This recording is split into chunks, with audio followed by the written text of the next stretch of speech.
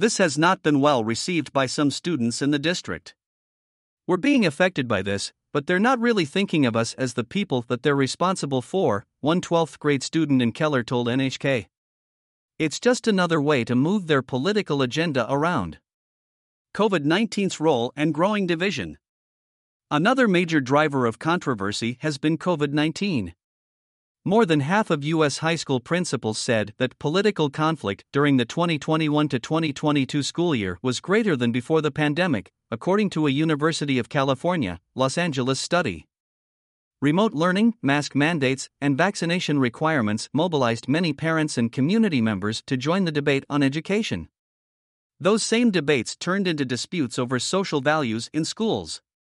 One example of the pivot from COVID-19 to politics is Moms for Liberty. The parental rights group began as a grassroots organization opposing COVID-19 mandates in Florida.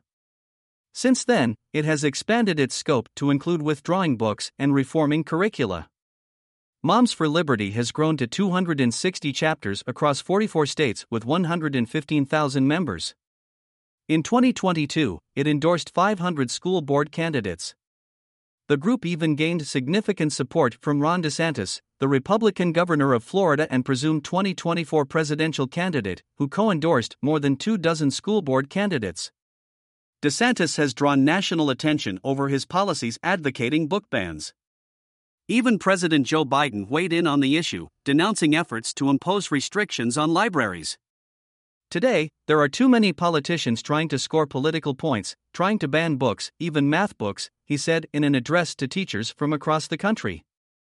The result of this fight over books, school boards, and social values is an unprecedented public divide. A 2022 Gallup poll reported the largest gap of confidence in public education between Democrats and Republicans in 50 years, with Republicans having the lowest confidence ever recorded.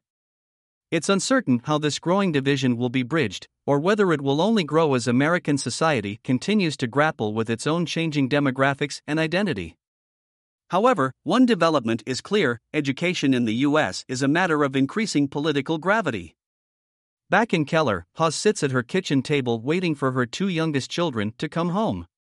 She says she doesn't want America's polarization over politics to be dragged into her children's classrooms, but that's exactly what's happening.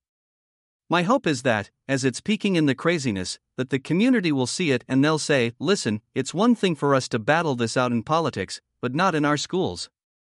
Daniel O.K. NHK Washington Bureau. Producer.